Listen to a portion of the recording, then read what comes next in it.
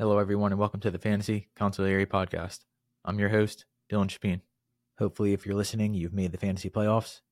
So this episode will be all about Week 15 by going through each matchup and giving one or two thoughts.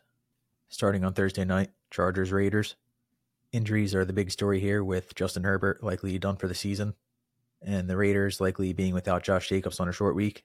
So for LA, it seems they'll run the offense through Austin Eckler and Keenan Allen. Those two should get enough work and remain at the top 12 of their positions.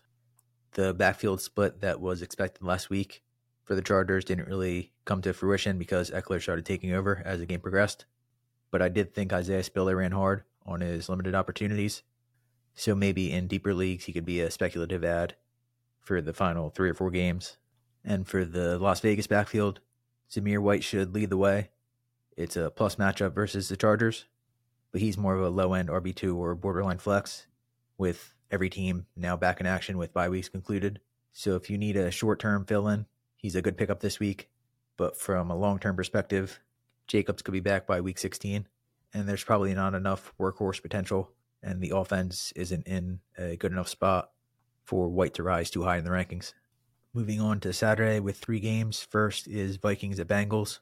Could be a tougher matchup here for Joe Mixon, with Minnesota having a strong run defense. But a big part of the Cincinnati offense under Jake Browning has been the effectiveness of screen passes, both to Mixon and Chase Brown, and they've definitely wanted to achieve balance. So Mixon should be a volume-based RB2 that still has really good upside. And for the Vikings, it's unclear if Justin Jefferson will play. Obviously, if he does, he's a high-end wide receiver 1. But the other injury to watch is Alexander Mattison. He went down with an ankle injury last week, and if he doesn't go, then Ty Chandler could be a nice spot start as a flex option, with the Bengals allowing 4.7 yards per carry on the year. For the second Saturday game, Steelers at Colts.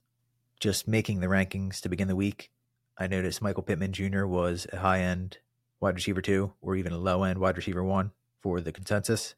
He's shown a great connection with Gardner Minshew, but he should see a lot of Joey Porter Jr., and the rookie cornerback has been a shutdown option on the perimeter. So I view Pittman as more of a low-end wide receiver 2 flex. And for Pittsburgh, it'll be another week of Mitchell Trubisky under center. So look for them to try to get Najee Harris going. He'll have more of a rest to be healthy, and Harris seems to be a guy that comes through in the fantasy playoffs late in the year. So running back is looking strong this week, but we have him in the top 24 and the preferred play over Jalen Warren. And finishing off on Saturday with Broncos at Lions.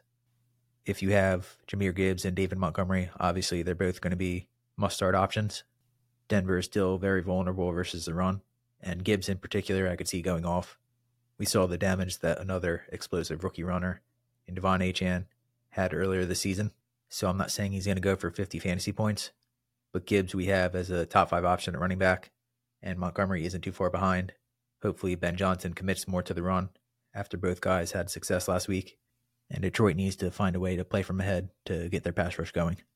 That said, Denver has been able to keep games close as they've turned the season around.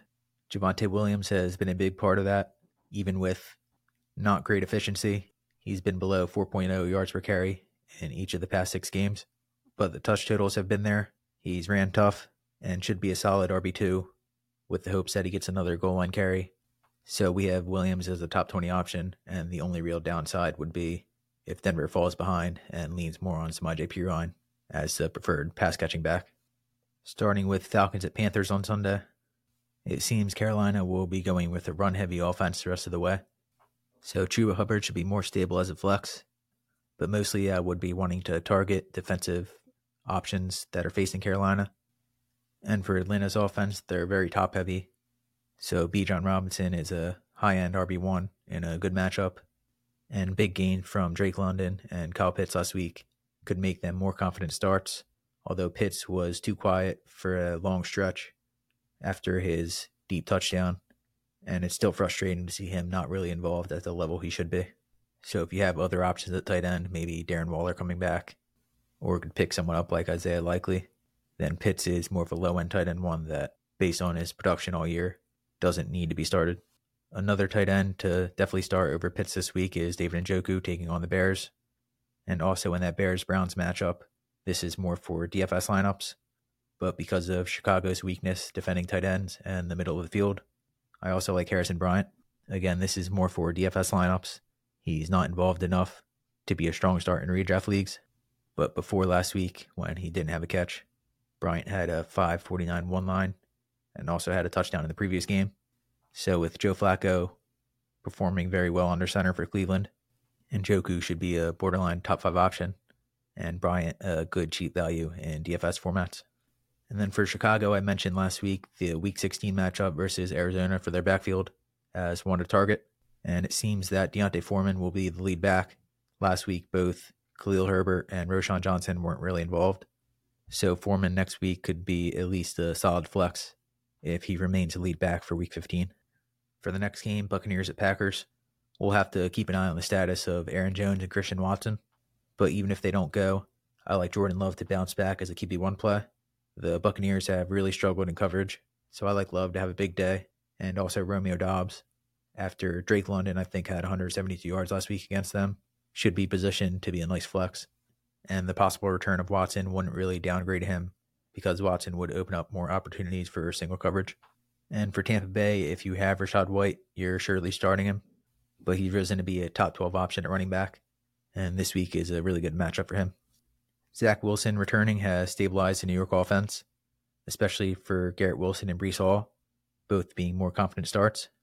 This week will be tougher with Miami coming off a loss, but quarterback is getting pretty desperate with all the injuries, so either Zach Wilson hopefully can keep his confidence high with at least a solid performance to maybe be a streaming option next week in a great matchup versus Washington, and if somehow the Jets can pull off an upset to get to 6-8 and keep very slim playoff hopes alive, TMZ reported that Aaron Rodgers will be cleared ahead of Week 16, so it might not be the worst idea if you have roster space to pick up Aaron Rodgers for that potential matchup versus the Commanders, even if it's a long shot that he returns.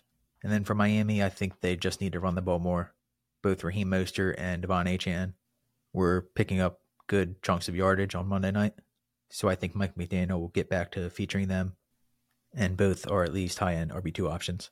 For Giants at Saints, I mentioned Waller returning this week. At least he said he expects to.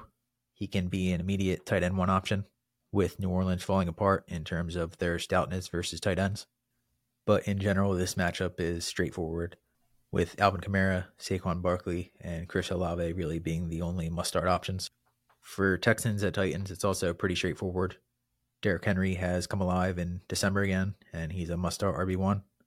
But for Houston, the guy to watch out for is Noah Brown, as he could operate as basically the number 1 wideout if Nico Collins, with his calf injury, is unable to go.